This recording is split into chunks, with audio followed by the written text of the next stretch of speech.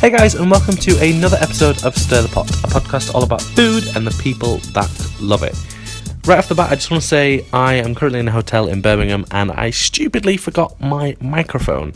So this is being recorded on my phone, so apologise for the quality of this, but thankfully the main part of the episode is recorded as normal, so you can just ignore this bit if you want.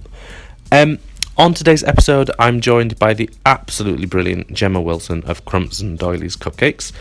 Gemma is an amazing baker and a really fun, wonderful person, and it's a really great episode. I love this one. Also, just a very quick plug for something I did recently. I was a guest on the Blogtacular podcast, and I don't always like listening back to things I've done or watching things I've done, but this is a really nice episode, really nice interview. It's about my life, my career, and kind of how I got into food. So I've linked to that in the description of this episode. I've not really got anything to add to the episode, so let's get straight into it.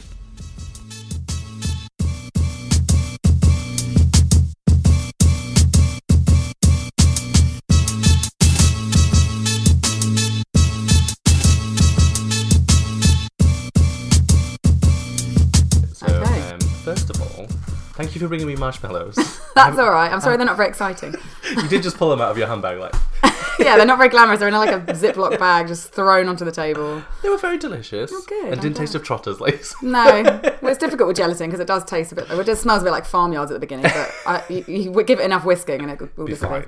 Fine. So, as always, we're going to start with our same question. So the question, as always, is how did food become such a big part of your life?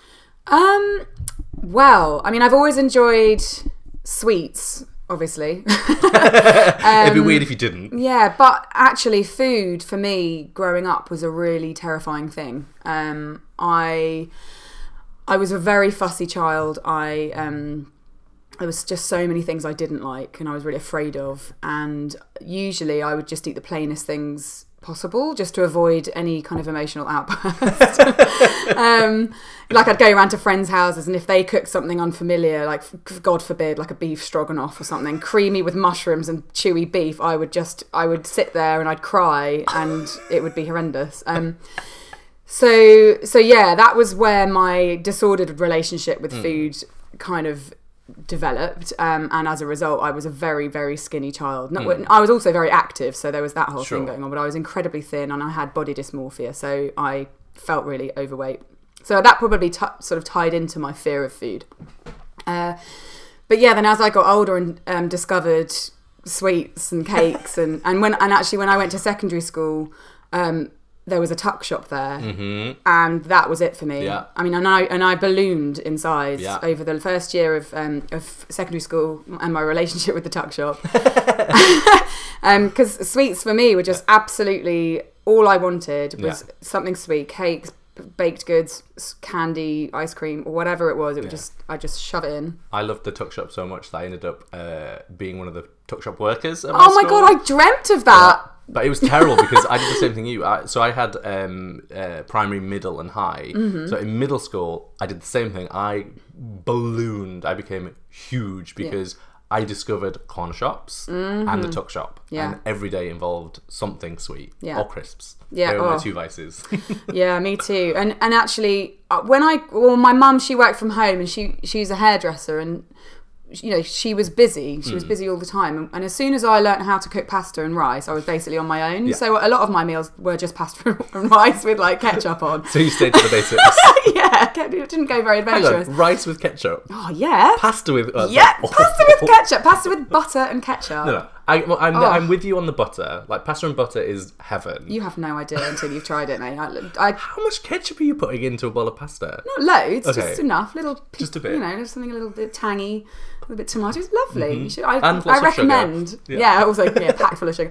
And it wasn't really until as I grew up, I kind of started experimenting in the kitchen with food. But really, I was just like making sludge and just enjoying it. Yeah. When I started going out with my ex-boyfriend, who is now my business partner, he was really, really keen on food, and it wasn't until and also cooking, and he really taught me a lot. He taught me how to really cook properly and how to put flavors together Sure. and challenge me to eat things that I'd previously been like, oh God, no, ugh, like mushrooms or rare steak, rare steak for God's sake. Were these things that you just assumed you wouldn't like? Yeah. Because I think that's really common where people Absolutely. just go, oh, I hate it. Yeah. Have you tried it? No. Just, like historically, I've been no, Yeah, no. completely, I get that. And I do get like you have to just try things. But it's a barrier you have to knock down in your own head. Absolutely. So actually our relationship, the brilliant thing, apart from Crumbs and Doilies that came out of that relationship, was that I really got to love food and got to love cooking and really understand food as well. And now obviously I love cooking. And Sure. The baking thing, that kind of was a different thing entirely. Like I wasn't a baker as a child. Like I wasn't one of those people that like hung out with my granny and like baked. Let me. Yeah. Yeah, we have the very opposite way of starting a baking. Yeah? Mine is as cliched as it gets. Is it? Baking with my nan. God. Recipes. Just kidding. Enjoy it. And I'm the one with 0 tattoos. It's like literal opposite. Yeah, it's weird. Obviously, it's weird for someone who really likes cake, and actually, my development of a love for baking really centered around my love of eating cake. Yeah. And being a compulsive overeater, Yeah. like, and needing to just always have a cake at all times. And when I went to Australia, I went traveling, and when I left there, I decided to have a tea party, and baked a bunch of stuff, and it was the first time I'd really baked since I was, I don't know, 12 or something, and even though a lot of those things didn't turn out very well, I just really loved it. I really loved the process and the magic of creating something from scratch and giving it to someone, and then kind of knowing that you'd made it from scratch and kind of going, wow, this is so delicious. And which I think you only really get that kind of magic with bakery, with baked stuff or sweets, and not so much with savoury. No, not always every, I don't think. I mean, yes, a little bit, but of all the people that I've interviewed that work in the sweet side of things, or people that I just know that work in baking, all share that one thing, that there is a joy that you get from giving other people pleasure by giving them something as simple as a cookie and seeing their faces light up. It's something that you become slightly addicted to because it is such a nice feeling to get that instant response. It's back. warm and fuzzy. There is nothing. Completely. There's no two ways about it. Completely. And I could be as hard as you like, but I'd still get that warm and fuzzy feeling when someone's like, "Oh, this cookie's delicious," or "This cake's so fluffy," or whatever. It's like, and a real sense of like warm fuzzy pride. Yeah, completely. It's just one of those wonderful things about baking, and I don't think you get the same thing. No. Food to me is about fuel. It's delicious, and I love cooking, and I love eating out, and all that kind of stuff. But there is something very special about baking because it's something we don't need for fuel. Yeah. That it's always a pleasurable thing. It's a treat. Always a treat. Yeah, definitely. And I think that's why, cakes always will stand the test of time through any kind of. I mean, we've seen a recession, Crumbs and Doilies, and when I started, a couple of years after really getting off the ground, the whole, there was a big old recession, and I still grew and grew the business. Like, people still need cake. That was one of the things that I always thought would happen in the recession because I work in sweets and baking, and during the recession, certain parts of my job went down, but baking, I think, is a constant because it's a small, cheap pleasure. Yeah. So even if you can't afford, the luxuries you might have been able to before, you can always bake something yourself, or you can go to somewhere like Crumbs and Doilies and buy something for a couple of pounds that makes you happy for that moment. Great plug, thanks. This You whole absolutely episode can. will be a plug. You can, yeah. It's in Carnaby Street. Yeah. One Kingly Court. But it doesn't surprise me that the business didn't necessarily go down during the recession, because I think when people are depressed, maybe like last year, and we're recording this on a day when Trump's becoming president, so my innocent response is give me sugar. Eat cake. So I think that's probably a really natural thing, and why baking is a good business to be in. Absolutely. Yeah, there's no business I'd rather be in. So I'm always slightly fascinated by people who got into baking from a different area. So I know so many people that went to art school that have ended up as food stylists. Yeah. Less people I know that have actually ended up in food as an actual career where they're actually making or baking or whatever. But you were at an art school person too. Drop out. I wasn't going to say drop out, but yeah, an art school dropout. But that's what it is. Was it graphic design you were doing? Yeah. I did my foundation. So I went to Camberwell, and I did my foundation there, and then I enrolled on a graphic design degree, and I was just first of all, I'm not very good at school. I'm just not. I'm not disciplined in terms of getting the work done. Yeah. Like, unless I've got people banging my door down, Yeah. I'm just like, I'll do it tomorrow, I'll do it tomorrow, which is obviously the worst kind of person ever. Yeah. So I very quickly started to really fall behind on a lot of my work, and I actually, at the point when I decided to just not go back in 2 years into my degree, I hadn't been in already for weeks, and no one had contacted me at all. Like, not a single tutor got in touch to say, are you alive? Is everything okay? Are you struggling? And actually, had anyone taken an interest in me struggling, which I definitely was, creatively struggling, You might have stayed. I might have stayed, but at that time, all those tutors were giving all their attention to people who were really flying and just doing their thing, and kind of like forgetting about the people like me who just obviously didn't know how. I didn't know how to be at college. Sure. And when I left, I genuinely thought I'd lost my imagination, and I thought that was a thing that had happened to me. Yeah. Because I just felt I was working in a bar, and that was it. And I thought, I am living an uncreative life right now, and that's really sad. But I don't know how to get that back. And it wasn't until at least a year into doing Crumbs and Doilies that I was like, oh shit, hang on. This is really creative. And I'm like drawing pictures and people's dogs and faces on cupcakes, and like creating all these crazy flavors, and I'm like, there it is, there you go. Yeah. And it was just a different medium, and I never would have expected. I certainly didn't want to be a graphic designer. I just really enjoyed the medium, but I never in a million years would have thought that my creative outlet would be baking and cake decorating. How long was it before you left college, before Crumbs and Doilies became that thing? Oh, years. It was years. I was drifting for years, and I was drifting in and out of things that I thought, oh, this is the thing that I'm supposed to be doing. Oh, I'm going to make ties out of leather. Or did you actually do that? I had all the stupid, very brief ideas. I'd be was like, this in the 80s when leather was a thing? Oh my god, I know. Ridiculous. Please tell me you still have some leather ties. Don't, unfortunately, but I'd customised denim jackets with Again, are we in the 80s? Yes, we are. I'm so sorry, world.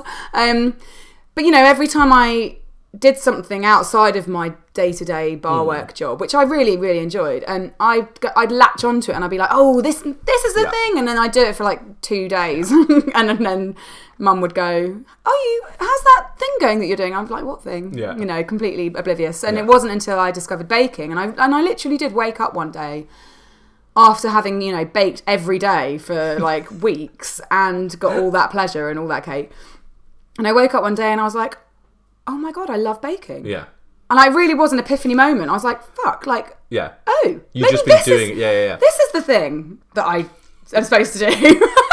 And I was still working at the bar, and I told my boss a few days after, mulling it over, and she was really excited for me. I'd worked at the pub for like 5 years, so they were probably keen to get rid of me. And a friend of hers who used to work at the same pub, she was working at Rose Bakery in Dover Street Market, and she was about to leave, and so she said, why don't you interview for the job? So I did, and I got it, and I left bar work behind, which was a place that I was so comfortable, and I loved bar work so much, but I needed to break away, and I worked at Rose Bakery, and that was where my baking life really started. So jumping slightly back, if you didn't have that kind of twee, cliched baking as a kid thing, where did baking first come in? When did you start doing it? And is there a reason? So, how many years? So when I was about 25, I guess. And the reason, apart from realising, back in Australia when I did that little thing and really kind of like, oh, this is really nice. I really enjoy this. And when I came back from Australia, I just was like, oh, I'll just keep doing that. And that was really when I grew my love of baking. And prior to that, I literally hadn't baked anything since I was, 12 or something. So, I'd just been eating in between all the time. Developing your palate. And, like I said, I have a disordered relationship with food, and in those initial times, it was a real struggle for me because I was baking all this stuff and eating it, and really, that was a whole different struggle for me. But the love for baking and the love for giving people what I was baking far outweighed that. Yeah. So yeah, and you know, crumbs and doilies didn't kind of come into mind until about a year after I was working at Rose Bakery, and I loved my job there. I loved the team, I loved the place, and I loved the food that I was creating. But I felt really unappreciated. Sure. And because, you know, Rose Cararini, she's in Paris, so and she comes to London. Or she came to London maybe once or twice a year. Wow. So and it was always under pressure. It was always for an event. So she only ever saw a side of you that was just like fuck shit.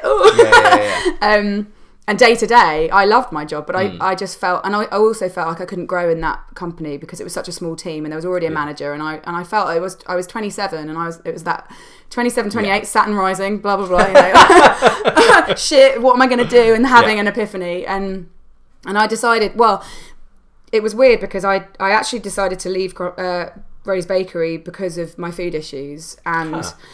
Because I was finding I was really struggling to control my food issues, and then I literally had no clue what I was going to do.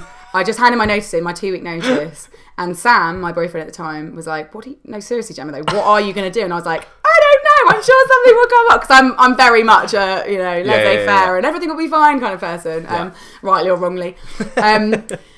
And then despite my woes, I had another kind of epiphany. I was like, you know, I love doing this, and I love giving people pleasure through this. And I was racking my brains, and I was thinking, maybe I'll go door to door selling in Wandsworth, selling baked goods on a Sunday. I mean, how idyllic would that be? Doesn't sound dodgy at all. Well, it sounds really nice, doesn't it? But it sounds like the sort of thing you do in like a nice country village, not bloody Wandsworth. Yeah, I can't imagine anyone doing that these days and been received very well. Like, no. If someone just came to the door now and said, would you like to buy a cake? Oh God, when the fish man comes, I'm like, what do you want? Go away. And then when I shut the door, I'm like, actually, fish would have been really nice. I also love the idea of the fish man, because I don't think many people outside the UK will know what a fish man is. Okay, well, for you people... So it's less we common. Have such a big audience. Less common now, but back in the day, you'd get a man coming around with a van of fish, and he would knock on a door and say, "I've got the fish, love. You want some fish?" But they used to do it for everything. Hardly ever happens. It happened to me recently, and I was like, "Oh my God, you're an actual fish man! Oh, I don't need any fucking fish though. Damn it!" Because we used to have it when I was a kid, and we'd spend a lot of time in Devon on holiday, and there was always a bread man. And always would just drive these little vans, and I think it is often in smaller places where they can't have a shop. Yeah, not Archway, oddly. I just can't imagine a fish man in Imagine my surprise. Yeah, it was just you he came to? Maybe it was just me. I'm going to sell Gemma a fish today. She's gagging for a fish. So after Rose Bakery, I mean, you and Crumbs and Darlings and Rose Bakery have a very different style. Oh yeah. Rose Bakery is very kind of, I would say it's very simple and kind of, it's like quiches, it's, you know, simple loaf cakes. Yeah. And for those who don't know, Rose Bakery it's quite a famous bakery in Paris, and it's an English bakery in Paris. Yeah, well, English American. I mean, she's English, but the style of baking is actually more American. I'd say. Definitely kind of muffins and carrot all that kind cakes. But I didn't know for years that they had a place in London, and I think it flies under the radar. Quite a bit. Because it's tucked away up there, and if you know, you know, and if you don't, you don't. Totally. But your styles are very different. So when you decided to do something for yourself, why did you choose cupcakes? Well, I didn't actually. So when I set up my first market stall at Sunday Up Market in Brick Lane, I was selling loads of stuff. My stall was very classically like vintagey, chintzy, which I've obviously moved away from completely, thankfully. But you know, like that's where the name doilies kind of came from. And I used to have my great aunt's doilies, my mum's great aunt's doilies, like all over the place, and like little lamps, and like it was like you'd stepped into Granny's living room, which was really cute. And at the time, and at the time was crazy popular. At the time, I was obviously a trailblazer. And I would, you know, I had this thing about bringing scones to the world, which was hilarious because, of course, scones are not a kind of eat on the go. No, they go dry very quickly. So thing, and like, you know, you need your butter and your clotted cream and your jam, and I'd sell these things, and I'd watch them trying to like spread the butter on, you know, on a winter's morning. On a little cardboard and, like tray. half the scone like breaks off and like rolls onto the floor, and eventually I was like, okay, maybe not. But I did brownies and carrot cakes and cookies and cupcakes, and it was at a time where cupcakes were still very much, even though Hummingbird and Primrose Bakery were open, maybe Primrose not, but definitely Hummingbird. People even for years after were like, oh, cupcakes, cupcakes. What are these? Like, as if they've never seen anything of the like. They're not butterfly cakes, though, Oh my are god! they? Oh, it's a fairy cake. No, ugh. Or muffins. God forbid. People. No. I mean, people have called them all sorts, and it makes my hair stand. Do you on remember that? There was a business in London for a while, and they were these huge muffins, and they dipped them Oh in... god, candy cakes. Oh, they were the Yes. most disgusting looking cakes ever. Well, they were, and actually, fairly recently, they asked us to, before they went under, they asked us to make their cupcakes. Well, yeah, because I heard a rumour that they bought in muffins from, like, Millie's Cookies and then Yeah. just dipped them. That's all they did. They were horrendous, the and they most had all grim kinds looking. of crazy shit on And the they top. had lots of shops for a while Yeah, in they London. did. They had one in Kingly Court, of course, famously. Did they? Yeah. Because the one I remember was Seven Dials. Yes, there was one off Seven Dials, and there was one in Kingly Court, and there was one.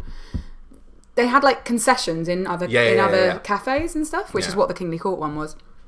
But yeah, they were awful. I mean, to call them cupcakes was just a No, grim. no. Yeah, No. Anyway.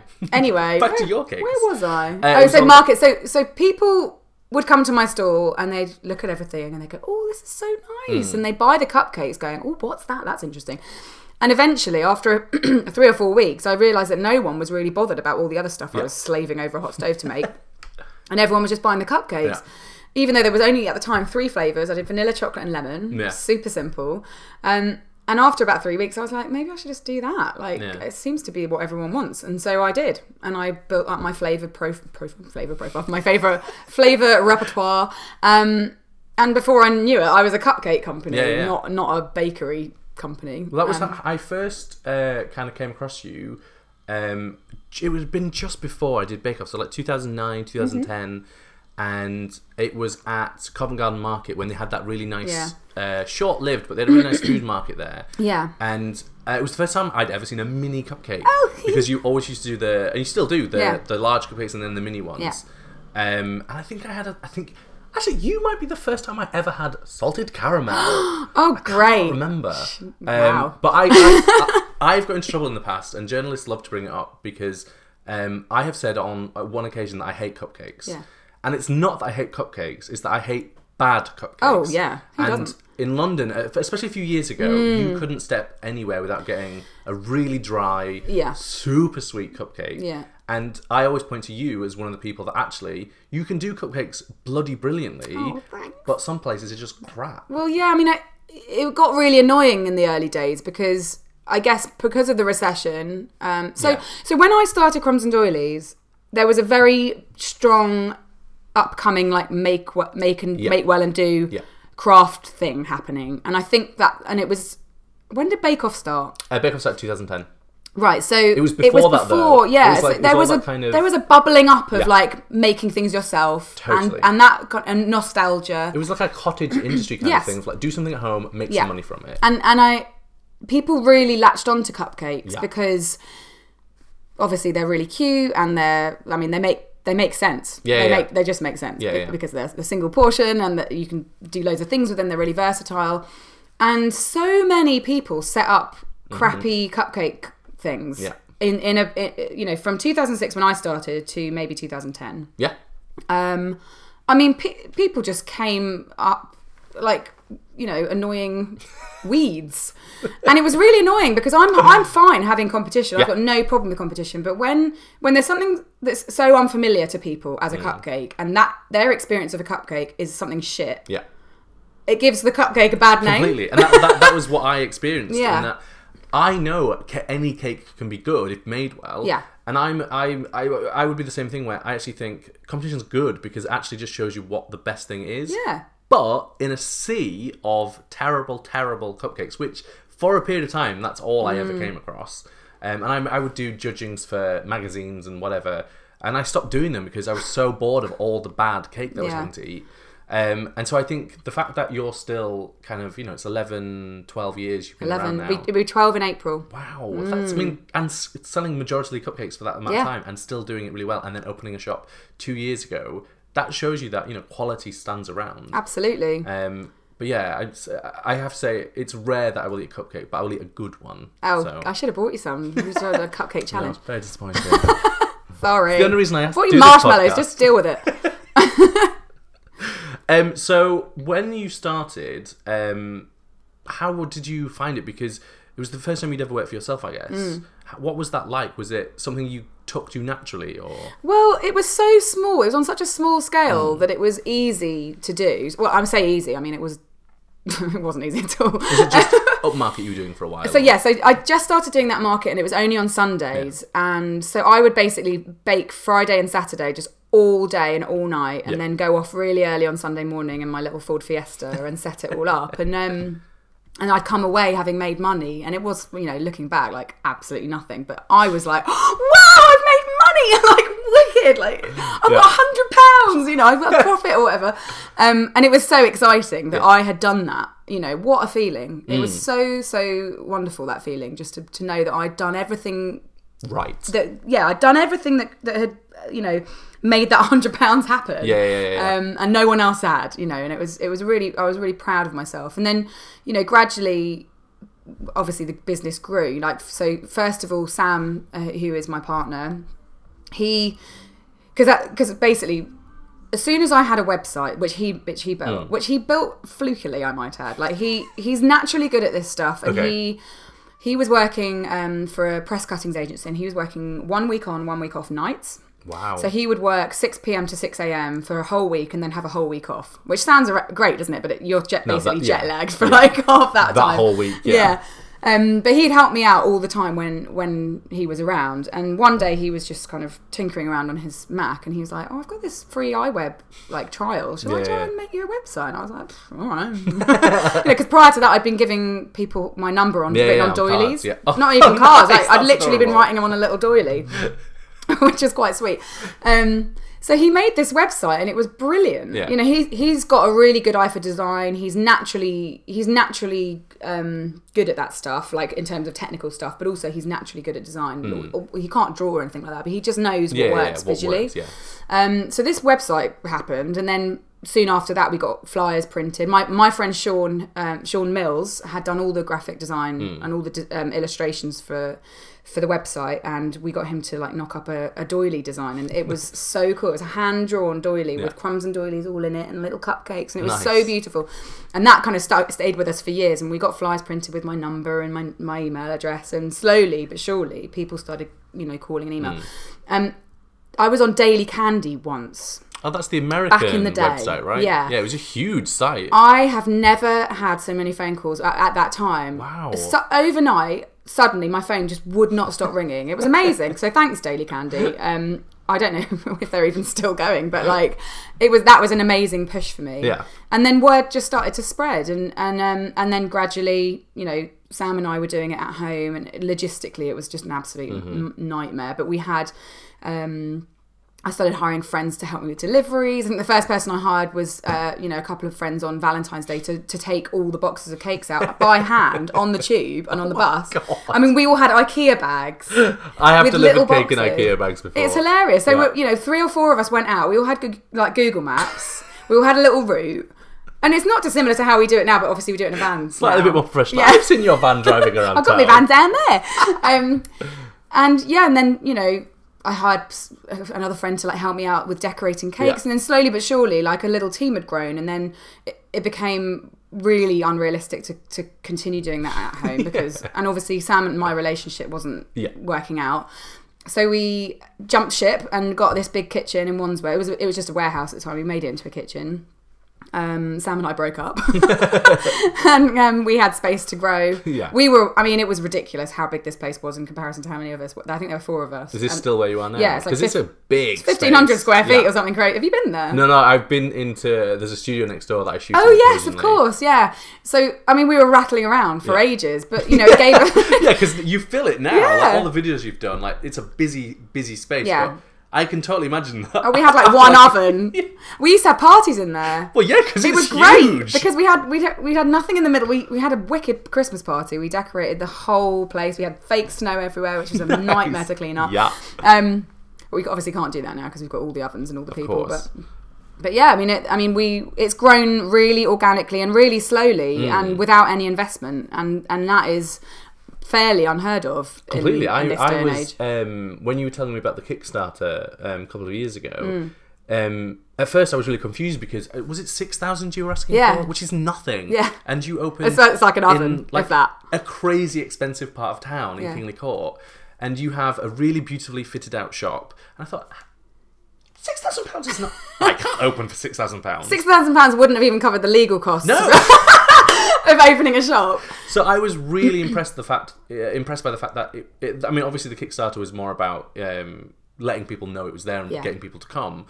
But I was really impressed that you had been able to open a shop of that location and that style without any outside investment. No, I mean, it's mental. And I'd like to think we could do that again. I mean, well, we probably can do that again. You know, we have always kind of pushed the idea of getting investors involved or bank loans or anything like that kind of to one side, because we just felt like we don't want to owe anyone anything. And while that may not stay that same way forever, you know, I'm certainly not saying that we'll be like that forever.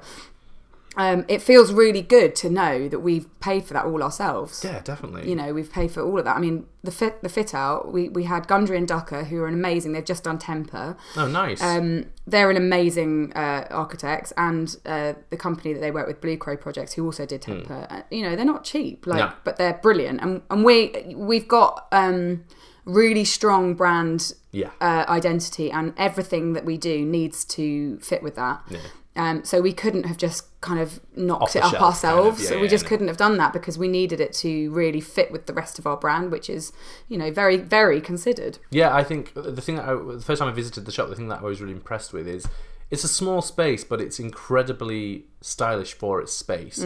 It doesn't feel like most cake shops. It doesn't feel, I would say, it doesn't feel twee, you know, where the brand kind of started. It feels stylish, and kind of all that poured concrete block and all that kind of, is really, really beautiful. Yeah, I mean, they got exactly what we wanted to achieve, and you know, for the shop, the main focus for us needed to be the counter. And because it is a small space, and because it's all about the cake in there, we didn't want anything to be distracting from that, and so that counter is we kind of started there with the design, and everything else kind of came after, but it's beautiful. It really draws the eye in. Definitely. And it kind of is that, I was going to say altar to cake, but that sounds really wanky, but it is that kind of, it does really make the cake stand out, because it is that first thing you see, and there's nothing else, like you say, to distract from it. Would you be planning or thinking about opening other shops in other places? Yeah, I'd love to open another shop. We would. I mean, we certainly don't want to take over the world and become like a chain, or you know. Well, quality dies. Absolutely. My biggest fear is the quality of our cakes going downhill.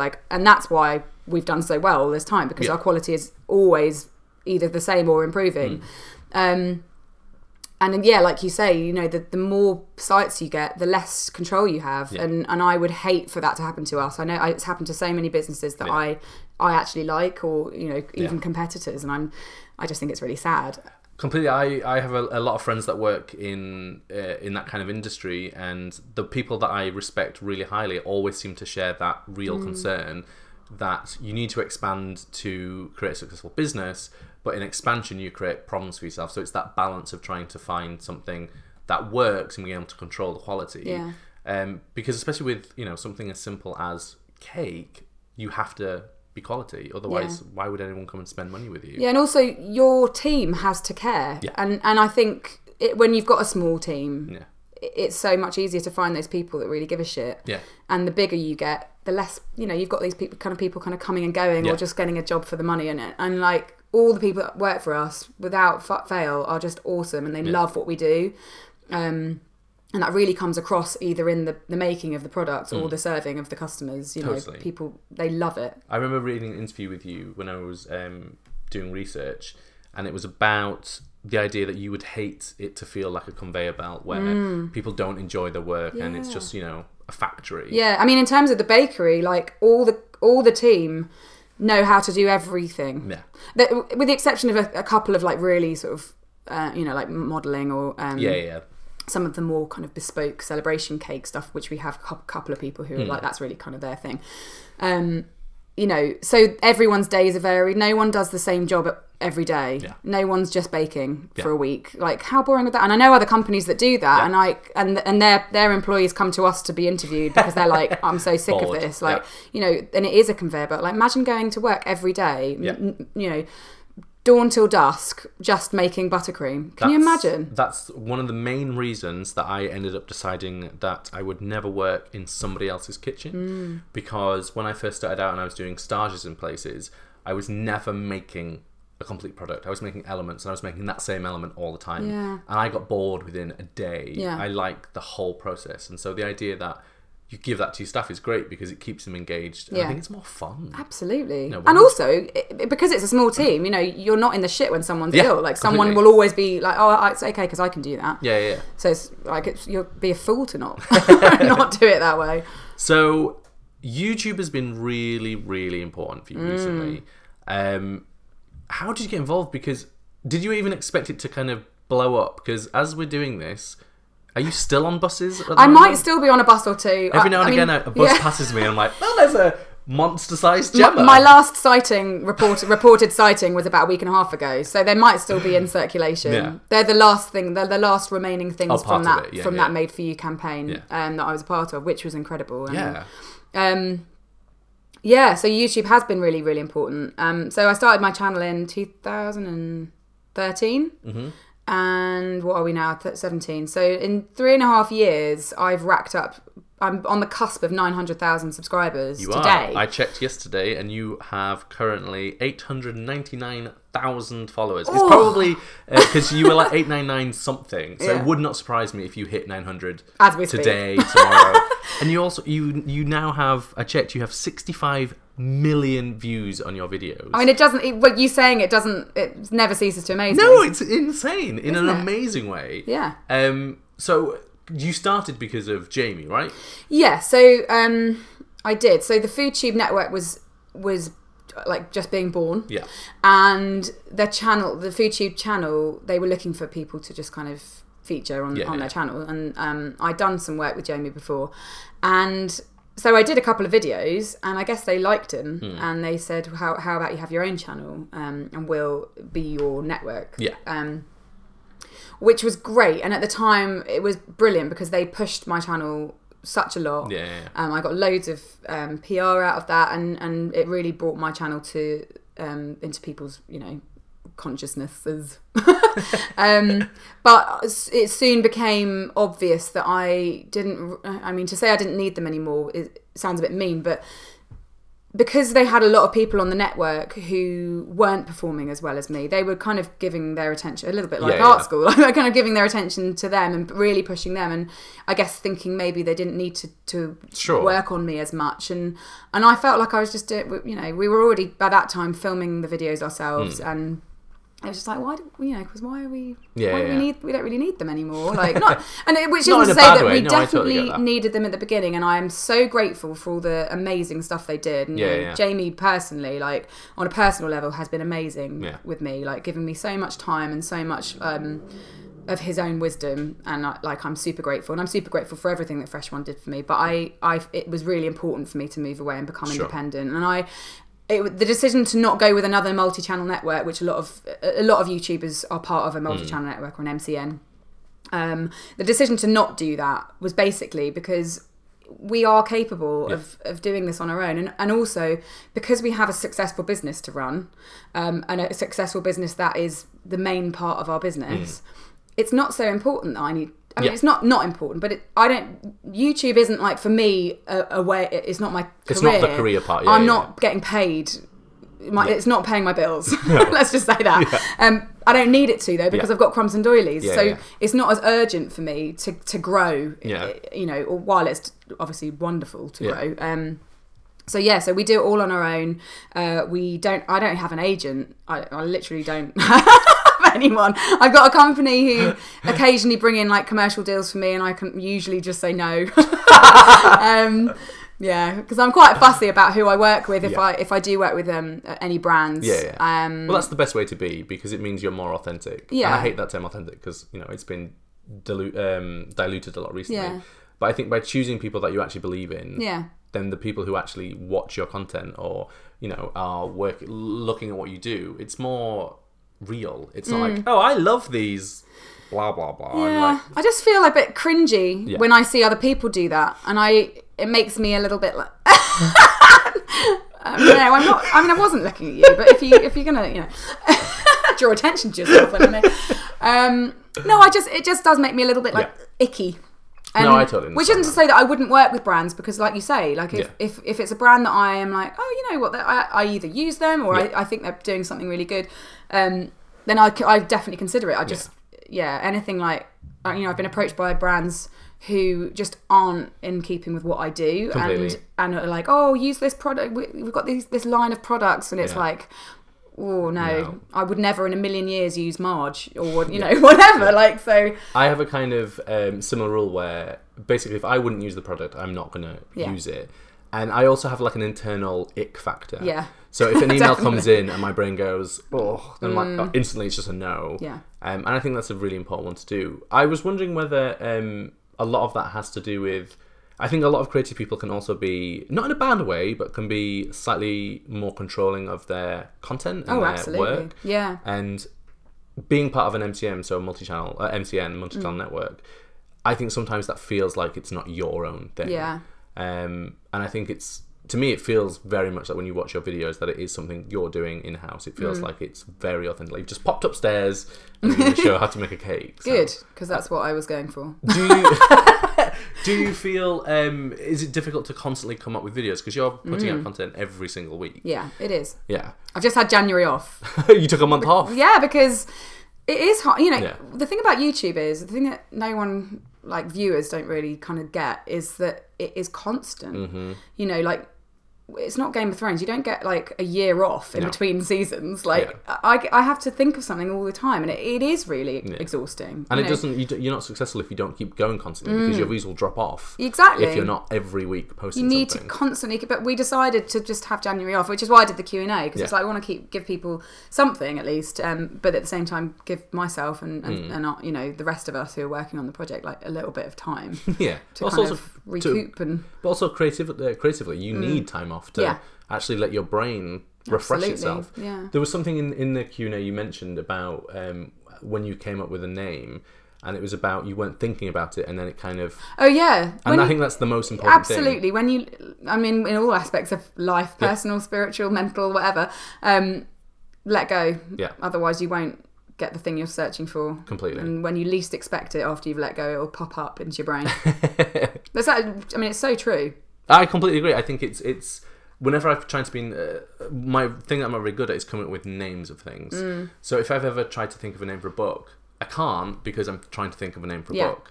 And so normally I will wake up, it sounds so pretentious, but I will wake up and go, that sounds quite good. And I haven't been thinking about it. It's kind of letting, I know there is a technical term for it. You need to just rest your brain. You just need to rest your head. Yeah.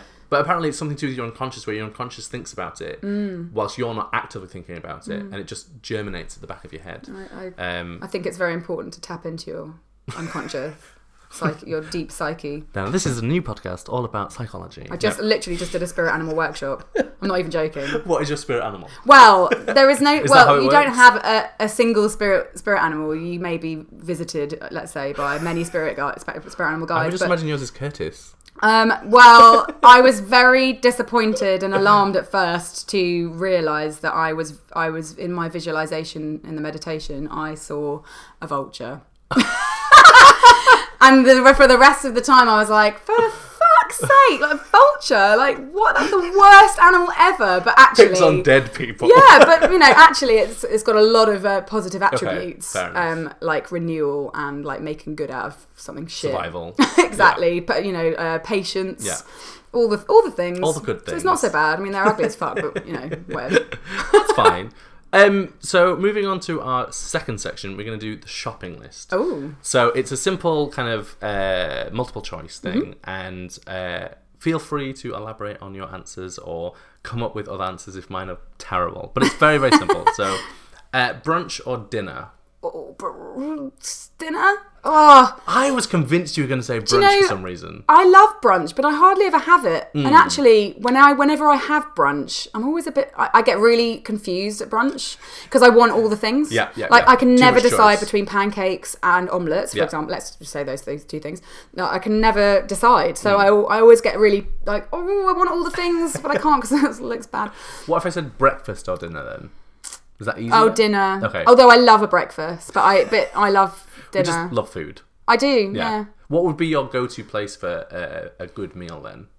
Oh, God. I mean, there's so many places that I haven't tried that I really want to, like Hoppers, for example. I really, really want to try Hoppers.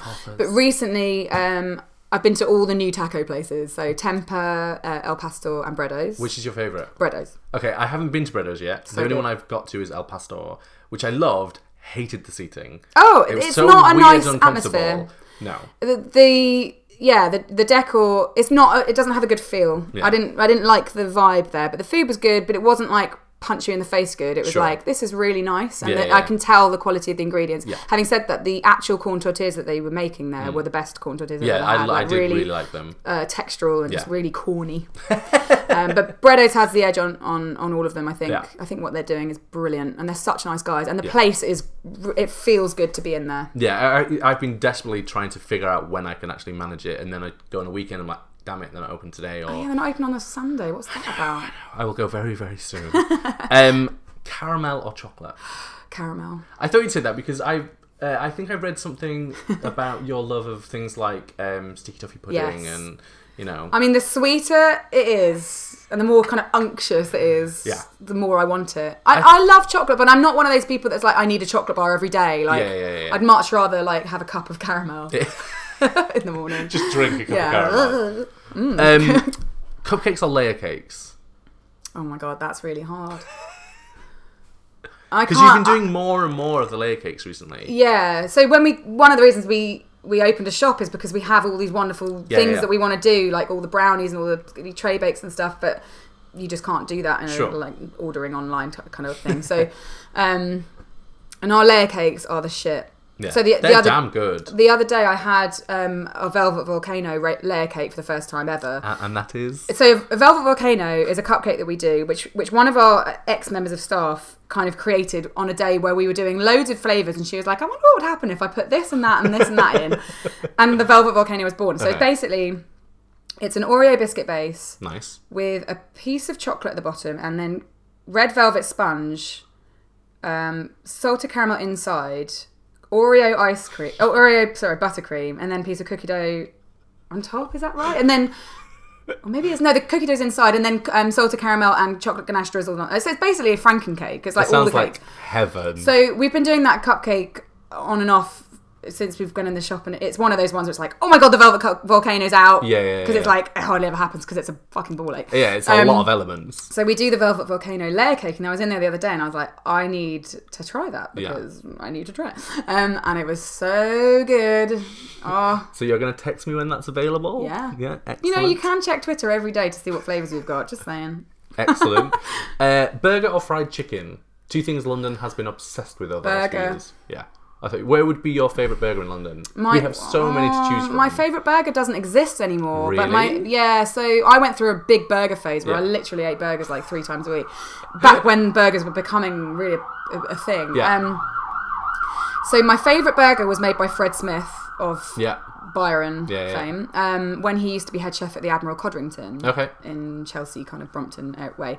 And he broke down the perfect what's it called burger, and like made everything himself. So he pickled the pickles, and he made the squeezy cheese, and he he made the buns, like every single aspect of that burger he made, and it was hands down the most delicious burger I've ever had. Never been matched. But close second and third are Patty and Bun. Big fan.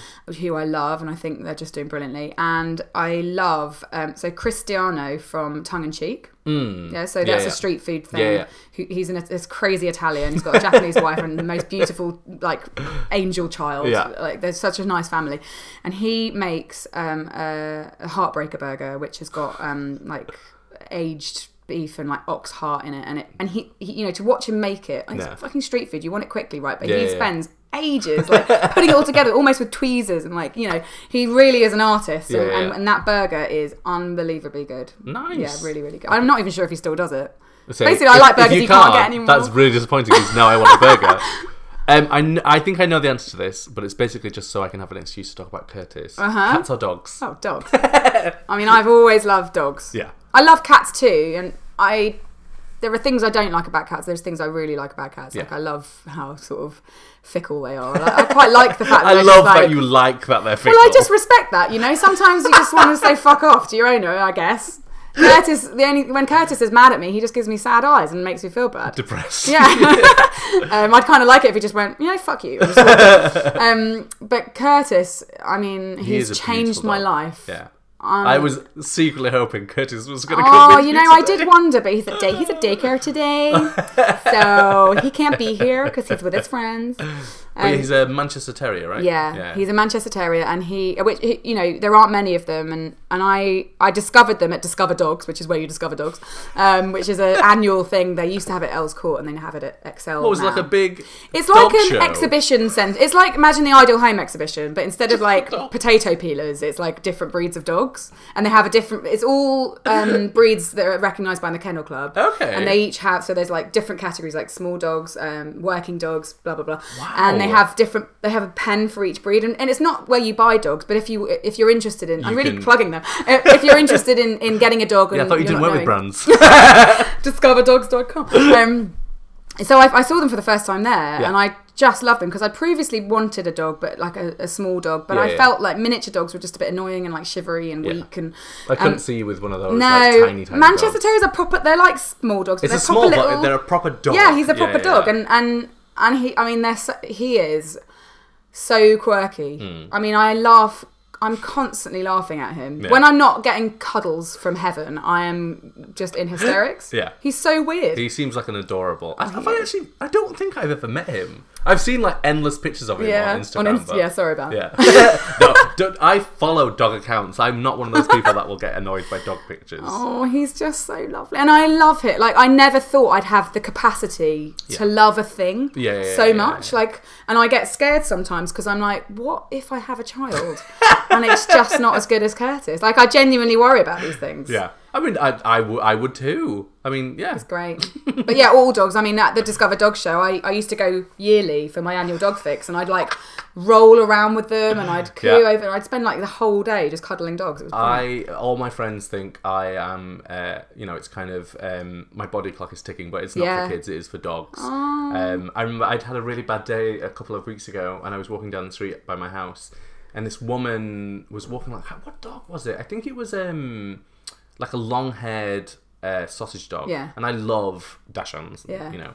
And I literally stopped this woman on the street, and I was like, I'm really sorry, but can I stroke your dog? And she looked at me, she went, yes, fine. Yeah. But I definitely need like my fix of dog time sometimes, because sometimes you just need joy that doesn't have any kind of strings to it. It's just unbridled happiness. Yeah, I mean, dogs. Just watching dogs makes me really happy. You know, and if I'm not with Curtis, if I'm out and about and I see someone having you can see little moments of someone's relationship with their dog, and it's just really like, it's so touching, and it always makes me really, really happy. My mum tells this story about the fact that when I went to middle school, there was a pet club, and the head teacher spoke to my parents and went, we're a little concerned about Edward, or, you know, that's my official name. And they went, he's joined pet club, but he's the only one who doesn't have a pet. Aww. And I just like animals. And she was like, yeah, that sounds about Bring right. a snail from the garden, maybe. I eventually got a gerbil. Oh, He great. died after a year. Oh, well, Bless him. that's not necessarily your fault. It was not my fault.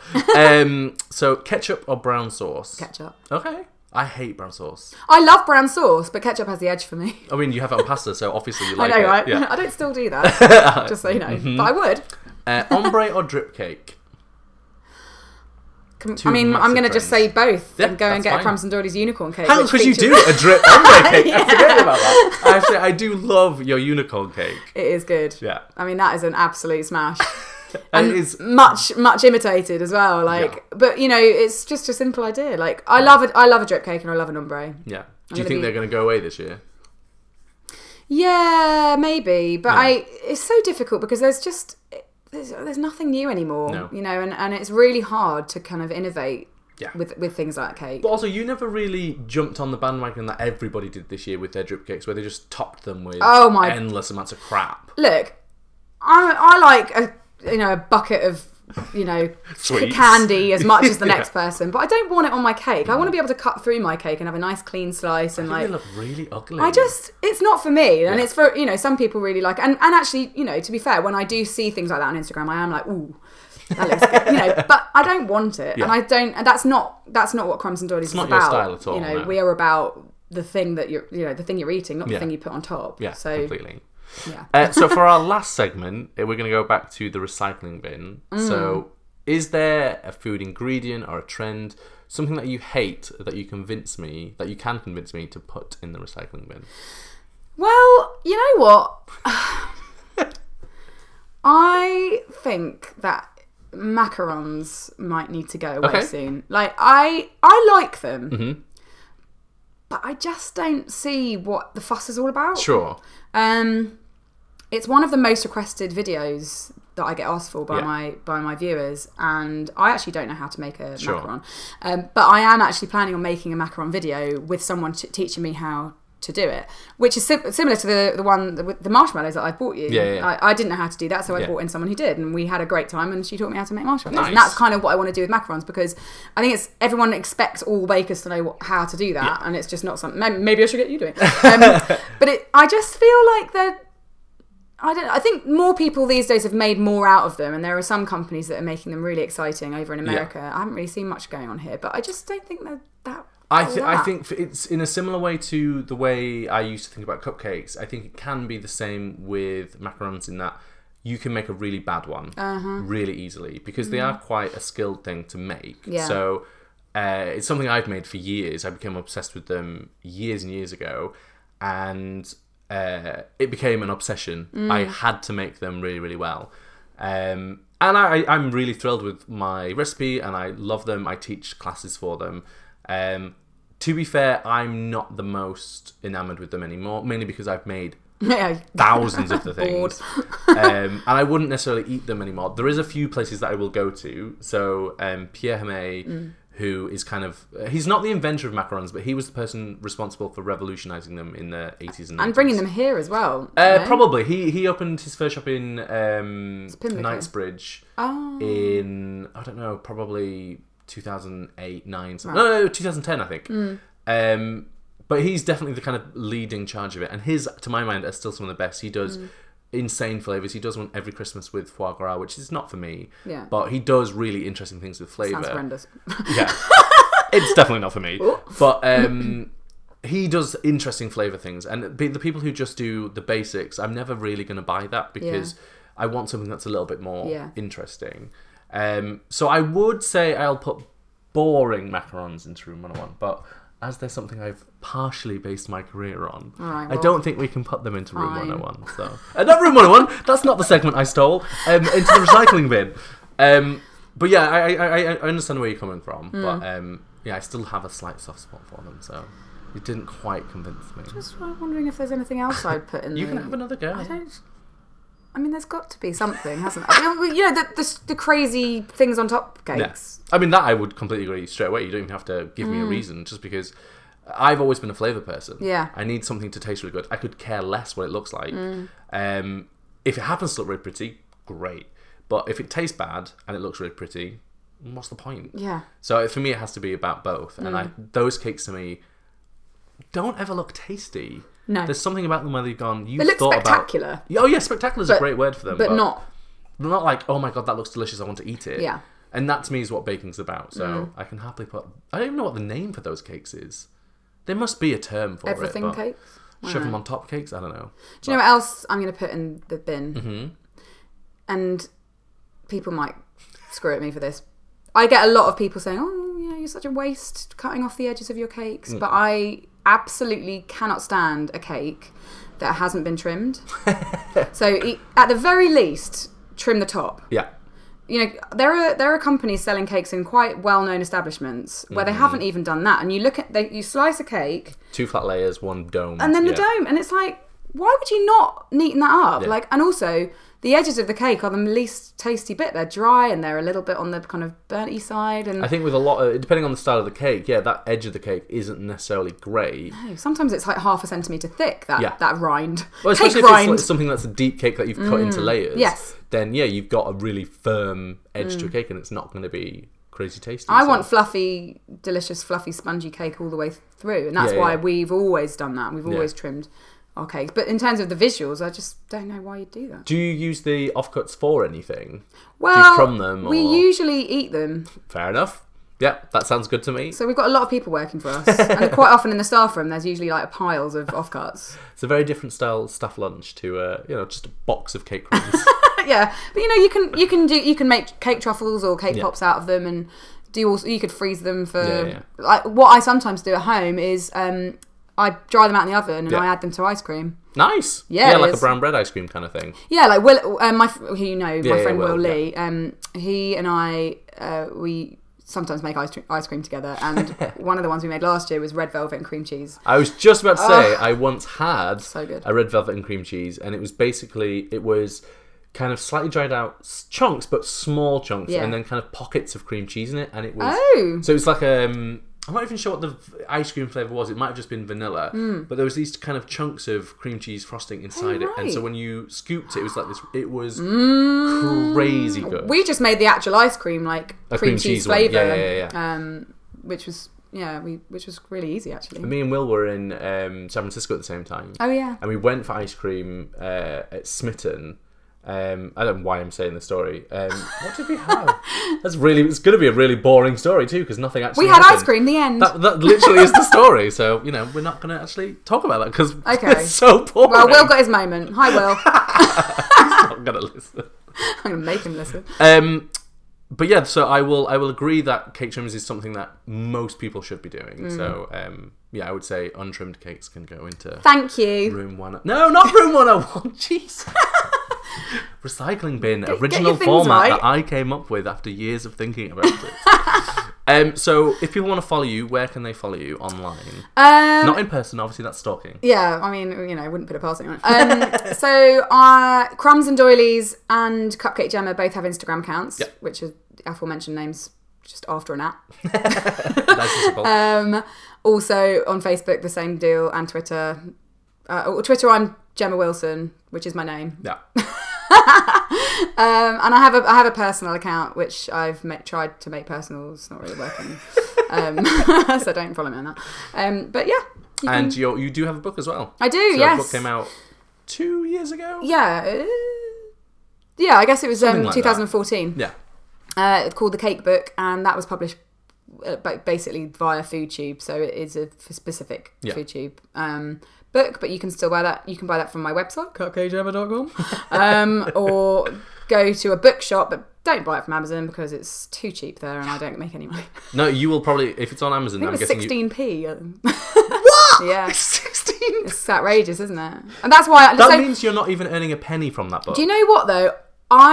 Since realising that the amount of money I took from those books was that small, I have not bought a single book from Amazon. I only ever buy books from bookshops now. I completely agree. I no had no Amazon, idea. But I had no idea what Amazon was doing to authors until I became an author, and I did the same thing. I try incredibly hard to avoid Amazon for books purely because I know the people who wrote those things aren't earning anything from those books. I think I earn a couple of pence per book, and that's where the majority of books sell. So, well, it's a great resource, and also it's really annoying if you're buying cookbooks out and about because you have to carry them home and it's really long. Yeah. But I wouldn't go back to Amazon. No. I'm not poo-pooing Amazon. I love Amazon. No. I buy loads of other shit on Amazon.